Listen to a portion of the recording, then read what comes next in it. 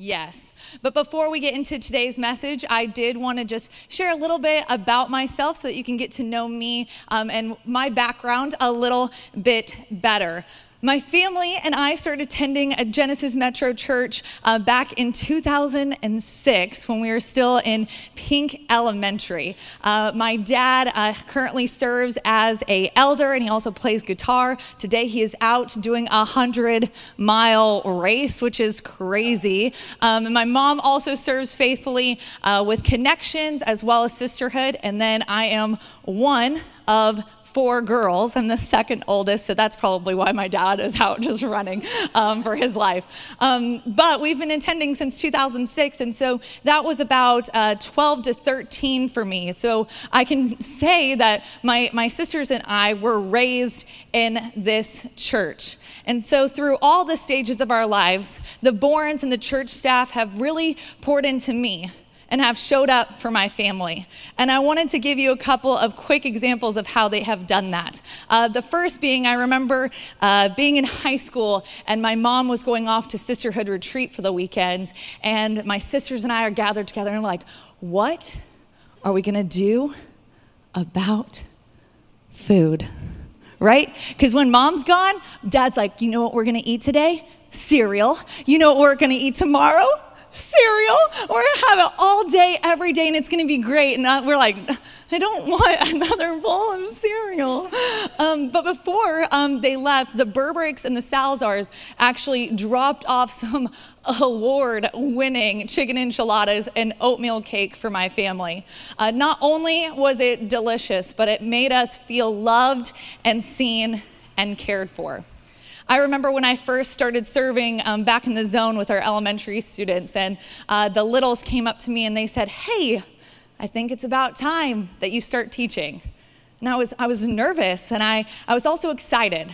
And I remember Hollis coming up to me and saying, like, hey, you got this. And if you don't, I have your back. I got you. And now I get to work alongside of them in ministry, and we get to give each other feedback and coaching and really have this relationship where the iron is sharpening the iron. I remember singing Paper Rings by Taylor Swift with the rest of the She staff, literally at the top of my lungs. We call ourselves the She staff, Little and Jill and Angela and Carrie and I, because sometimes it feels like you have the weight of the world on your shoulders. And some days get a little dark, and I'm telling you, nothing will fix it quite like Taylor Swift and your friends. I remember this past December, Carrie Bourne getting up on this lift to deck the heck out of that Christmas tree, okay? When she was up there, I was just handing her these ornaments, and I remember her saying over and over again, they're gonna love this. They're gonna love this. And as she spent hours on that Christmas tree, she was thinking of you, and she was thinking about me, and the small little bit of joy that she might be able to bring during a crazy Corona Christmas season. I remember before I married my husband, 6 months prior, he moved in with the Bournes. That meant that they were having to feed another very, very hungry boy, and they provided for his needs as well. And that took sacrifice. That took selflessness. And they did that on my behalf. But one example I'd like to share was just from today. I will never forget all the encouraging texts that you have sent to me, saying that you're praying over me and that you're fighting on my behalf as I get up here on this stage. To calm all my nerves, you've been there for me. And if I had time, I'd tell you how the Fuse leaders and the Sisterhood and the staff and the elders and the people that move these chairs and the people that greet at the doors, how their yes affected my life. And from 6th grade to now age 26, I've gotten to feel the love that 1 Thessalonians talks about. This church loved me so much that they were delighted to not only share the gospel, but their lives with me as well. Because the Bournes said yes and said, you know what, I'm willing to do whatever it takes for one person to experience life change. Gave the opportunity for the Galatas to say yes, when we were in a season of hurt and needed healing and needed hope, then gave the opportunity for the Kilbanes to say yes. And now I stand before you today just honored and privileged. And I can say that without a doubt, Genesis Metro is the best thing to have ever happened to me. The same ministry that I grew up in is the same ministry I get to participate in today. And the reason why I say yes is so other people can have the opportunity to say yes as well.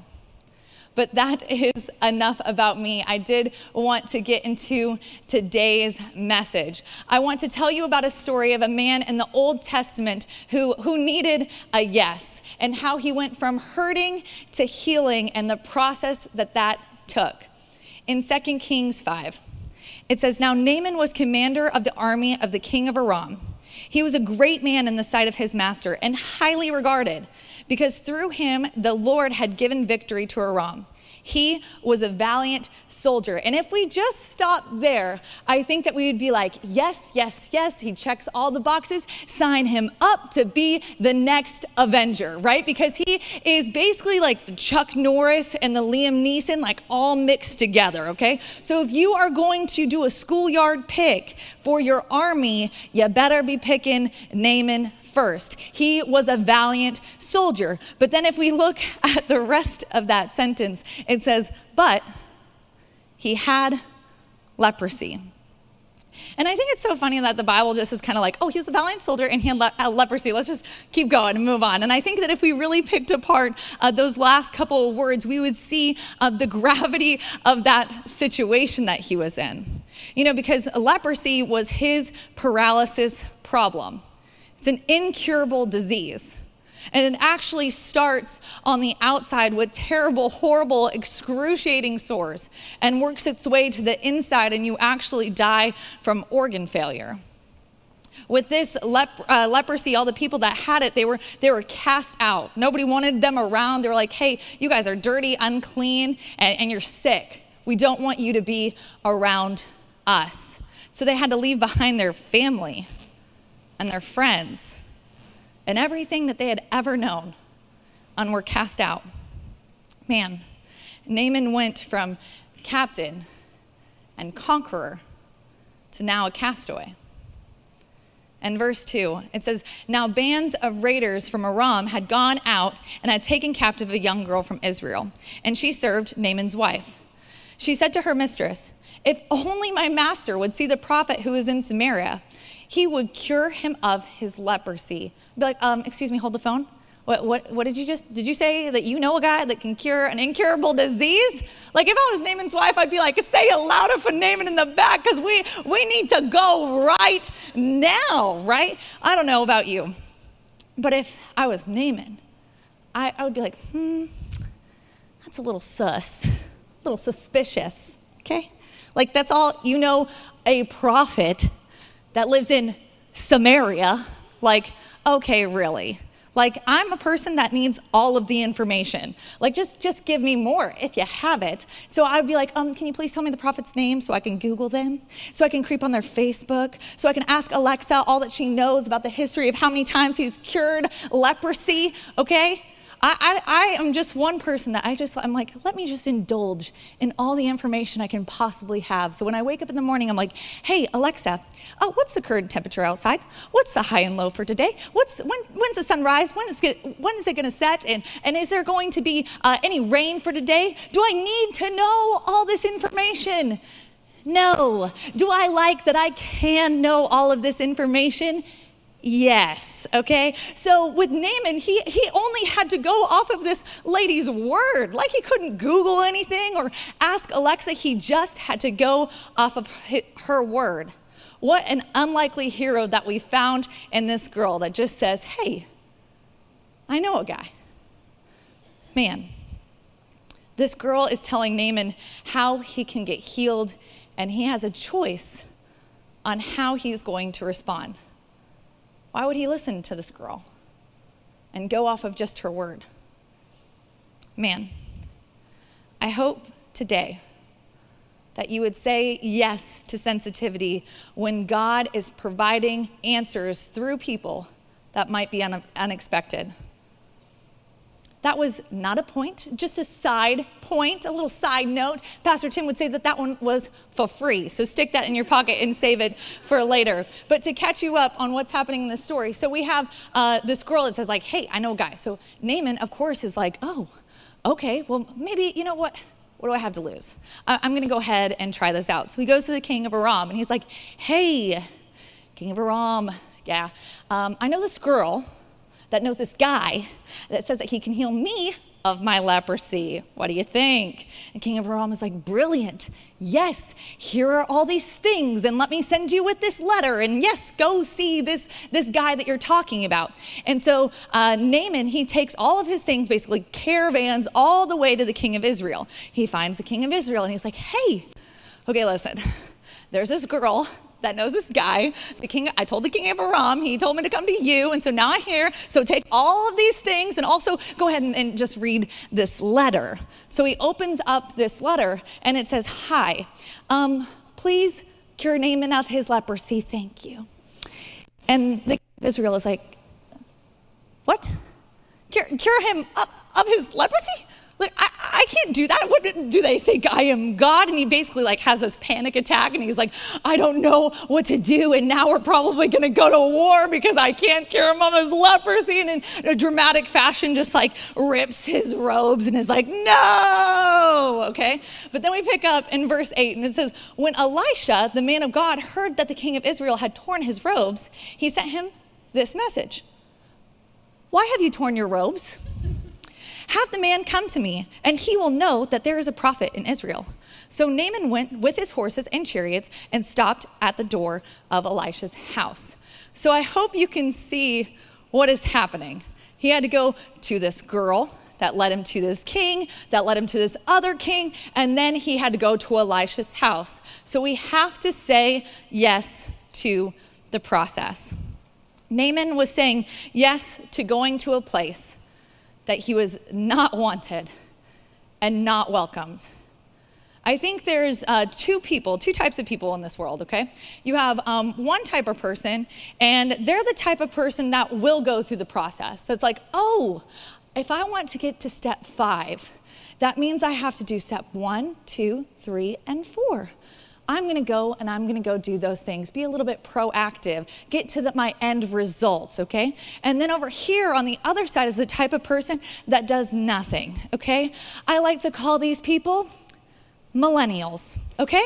It's okay. We all make fun of millennials. It's no big deal. Even I make fun of millennials. I even did a quick Google search, and then I figured out that I am a millennial. So I was like, they're my people. It's okay. I can do this. Not a big deal. So let me tell you a little thing about us millennials, okay? We are really good at being self-aware, okay? And you're like, no, you're not good at being self-aware, millennials?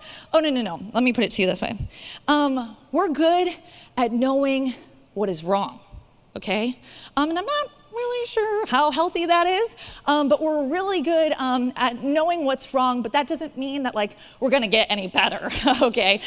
So like a millennial, he might walk up to you and they're like, hey, listen, just wanted to let you know, I have a really big problem with being late. And you're like, oh, okay, no big deal. What steps are you taking to be better at that? Like, are you waking up a little bit earlier? Are you making sure that you're gonna be here on time? They're like, oh, no. I'm not doing anything about it. I just wanted you to know so you could work around it, okay? There might be another one that's like, hey, listen. I'm a little bit of a procrastinator. And you might be like, oh, okay. No big deal, that's totally fine. What do you do? Are you like making sure you have a checklist? Or are you trying to meet deadlines? And you're like, no, I'm not doing anything. That's just who I am, okay? This is literally from the mouth of a millennial. This is what we like to say, okay? So Naaman, he had a choice. He could either say yes to the process, or he could say no and do nothing. And I wonder how many people are suffering and dying because they're staying in the same place, unwilling to say yes to the journey that leads to healing. Man, wouldn't it be sad if Naaman died a terrible death when healing was available just a journey away? Wouldn't it be sad if a marriage died when godly counsel was just a phone call away? Wouldn't it be sad if a friendship was separated for life when healing was just a conversation away? Wouldn't it be sad if you got into a job that you hated for the rest of your life when a God path was only a prayer away? Man, if you stay where you're at, it's not going to improve. I hope that you would say yes to the process. In verse 10, it says, Elisha sent a messenger to say to him, "Go, wash yourself 7 times in the Jordan, and your flesh will be restored, and you will be clean." But Naaman went away angry and said, "I thought he would surely come out to me and stand and call on the name of the Lord his God, wave his hand over my spot, and cure my leprosy. Are not Abana and Pharpar, the rivers of Damascus, better than the waters of Israel? Couldn't I wash in them and be cleansed?" So he turned and went off in a rage. Let me set this scene for you a little bit, okay? Naaman is very unhappy. He's like, listen, the Jordan doesn't sound like a good river to me. If I had things my way, I would choose these other rivers because I think that would probably be a better option, okay? Because I think that maybe I know a little bit more than maybe God knows. And so I'm going to just offer my suggestion. What I can imagine is he's standing there and he's literally shouting to God. And he's like, "God, you are my fire. You're my one desire. But believe me when I say that I want it that way," okay? He's literally like, "God, hey, listen, I know that you created the entire world, okay? I know, you know how many hairs are on my head, and I know that you put the sun and the earth at just the right distance so that we could have life. But listen, God, do you really know how to cure leprosy? Because if I had it my way, I would just make a suggestion." I went back and I did a little bit of research about this Backstreet Boys song. Okay, that sounds super lame. I'm just like Googling what does the Backstreet Boys song mean, okay? And the critics were like, "Oh, we don't know," okay? Because a lot of the lyrics, they kind of do something this way and then it's that way and then it's basically like it doesn't really make a lot of sense. And they even told the Backstreet Boys that they're like, "We don't get what this song is." And they're like, "Listen, it doesn't matter. You know why? Because the people will relate to 'I want it that way.'" And then it became a hit song that we're still singing today. Isn't that crazy? That we relate so much to wanting the things the way that we want them to be. Man, I think sometimes we get here to this place and we know what we're supposed to do. And we want God to give us some relief. But we don't always like the way that he asks us to give it to him, because he asks us to surrender. And I think there's a lot of self-reliance and pride and sometimes fear that makes us just cling to the things that we want God to fix. Isn't that crazy? But I think we all have a little bit of crazy in all of us. Naaman came all this way just to say no, because he didn't think that it would fit the way that he thought that it should go. I think about this with the rich young ruler, and he comes up to Jesus and he's like, "Jesus, tell me what it takes to be your disciple. Tell me, I want to know and I want to do it." Jesus is like, "Okay, yeah, no problem. Just go and sell all of your things and come immediately follow me." And in the year of yes, the rich young ruler said no.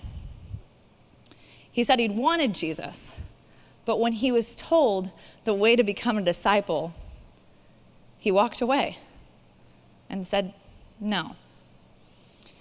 I think about the time where Jesus was explaining to his disciples how he was going to go to the cross. And Peter stood up and he was like, no, I will not let that happen. Let me think of a better plan. Let me think of a different way, because Jesus, that is not happening. But what he was really saying was, hey, Jesus, no. You can't go to the cross to save the world. Man, our nobility of what we think is right is not in alignment. And sometimes righteousness requires sacrifice. We have to be willing to say yes to self-denial. It says this in the Bible. It says, take up your cross and follow me.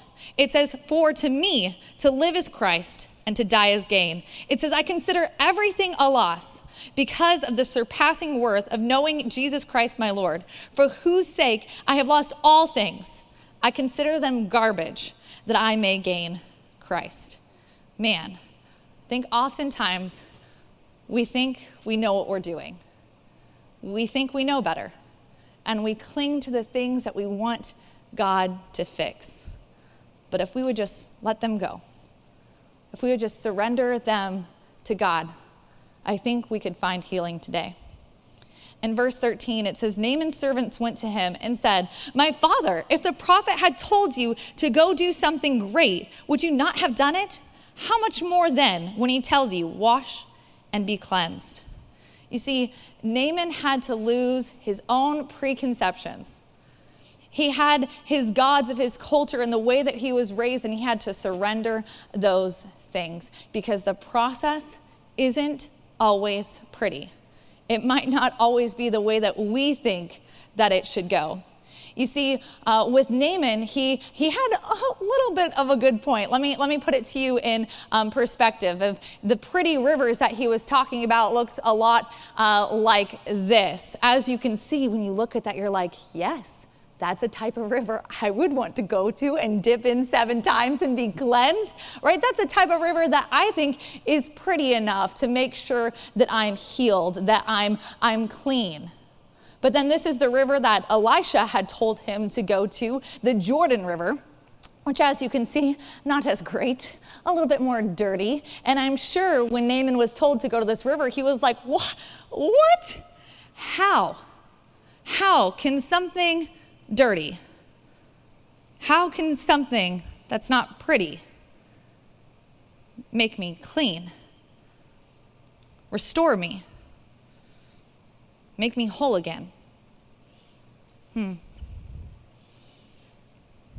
Man, I think if you saw what he looked like when he carried that cross up that hill, I think if you saw the crown of thorns that was dug into his skull, and the stripes on his back, and the nails in his hands, I think if you heard the cry of his mom, and if you saw his tear-stained eyes, I don't think any disciple that day would say that that was pretty. But I do know that it worked. The Bible says, though your sins were like scarlet, messed up, not clean, broken, and dirty, he washed them white as snow. I think of this picture of Naaman in verse 14 and how he humbled himself and he got in that dirty river. And I think the first time that he got in, he was worried, wondering if God was going to show up for him. And I think the second time and the third time when he came up, he was hoping that God would show up for him. And then the 4th time and the 5th time and the 6th time that he came up, man, he was praying, saying, God, please, please, please show up for me like I know you can. And he dipped in that water for the 7th time. And this is what it says. It says, his flesh was restored and became clean like that of a young boy. Man, Jesus' yes to the cross is a yes that should inspire all of us. I think it actually demands a yes from all of us. He did that so that Naaman could find healing and restoration in the Jordan River. Man, I don't know what you're holding on today. I don't know if you're crying out to God and you're saying, hey, I have this in my life and I've been clinging to it and I want it the way that I want it to go. But man, today, if you would just wade into the rivers, I think that God would show up for you today, because grace works. It works. He can heal, he can restore, and he can redeem any situation that's going on in your life. Man, today, I hope that we would say yes to the process. Let's pray. Dear Lord Jesus, I praise you and I thank you for who you are. That you are a faithful God that sees us, Lord God. Sometimes we may feel weak, Lord. After we've gone from a victory, Lord God, now we're in a valley. And I pray that today that you would show us that you have not abandoned us, that you are still here. And that if we would just surrender to you, Lord God, if we would just say yes to going through the steps, to being obedient to you, to walking in the way that you have called us to walk, even if it isn't pretty, Lord God, that you would bring about healing and make our hearts